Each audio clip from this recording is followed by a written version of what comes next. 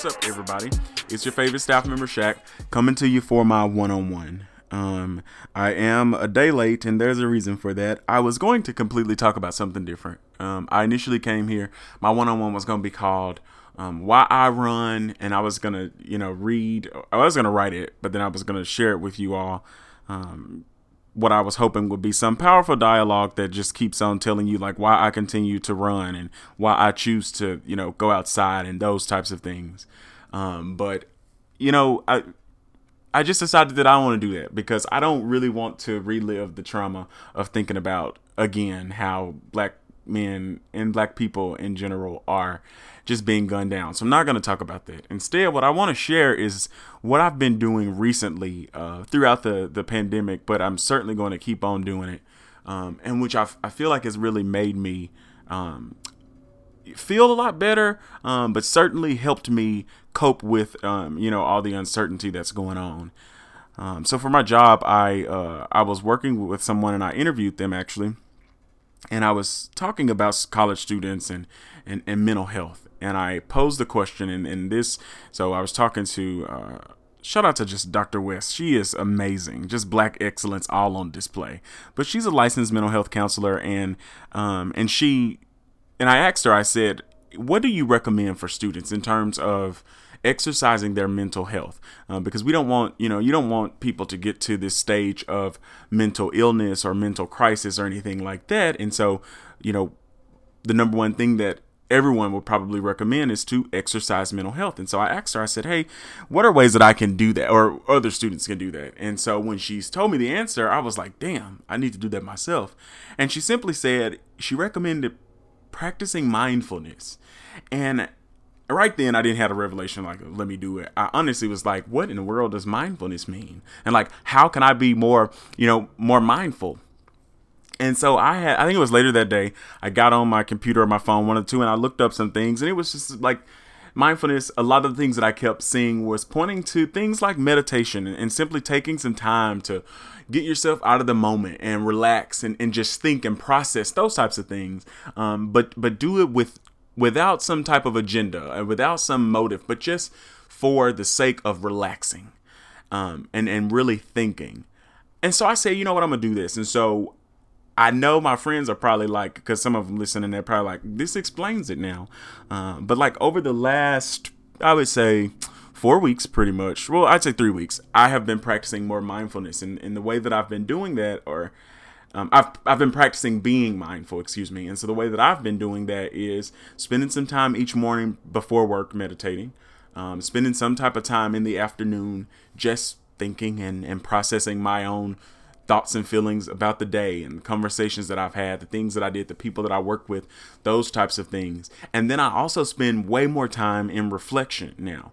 And a lot of this came about because I was getting very fatigued. I think in one of my one-on-ones, I even, encouraged everyone to, hang out with your friends through Zoom and do all these types of things. But I found out that like it was fatiguing me. Like I was very, very tired. I was tired of looking at the screen and those types of things. And so I also was having that same thing with my phone. And so I put my phone away and I actually set my screen time to 6 hours because at the beginning of the pandemic, it was like on average over 12 hours. And I know that's like way too much to be using the phone, but that was my reality. And so I put the phone away and I decided that 6 hours is enough time for me to use my phone. But how would I fill my other time is through meditation and through reflection and through just thinking and being and, in a sense, practicing mindfulness. And so it just really has helped me.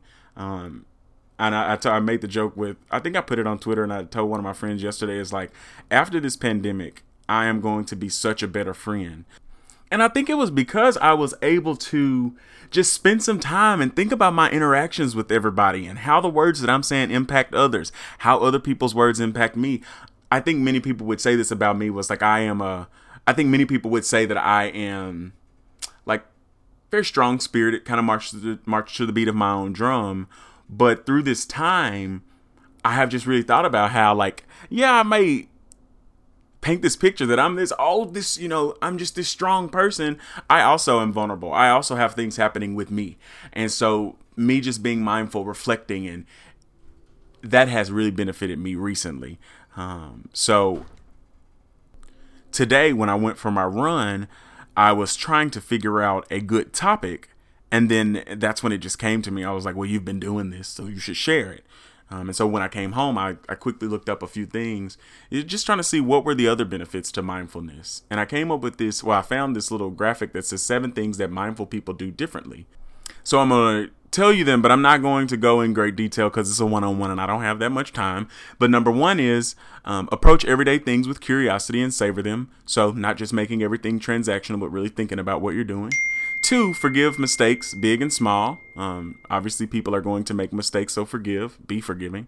Number 3, show gratitude for good moments and grace for bad ones. That's a really big thing, and I've thought about that like, oof, I ain't even gonna describe it. But number 4, practice compassion and nurture connections. That's a really big one. So number 5, make peace with imperfection inside and out. 6, embrace vulnerability by trusting others and themselves. And lastly, accept and appreciate that things come and go. And I'm like, I hadn't looked at this graphic before. I just started practicing mindfulness, but certainly what is in this graphic is exactly what I have been doing. And I've noticed that, and I just feel like such a better person because of it. And so if I can encourage you to do anything over the next couple of days, weeks, whatever the case may be, it's just spend a little bit of time thinking about you and practicing mindfulness. It's going to look different for everybody, but make sure you, figure out what works for you and do it and relax and think and reflect and process and be a badass bitch, because that's what you are. And on that note, y'all have a good night and a good day or a good whatever time you're listening.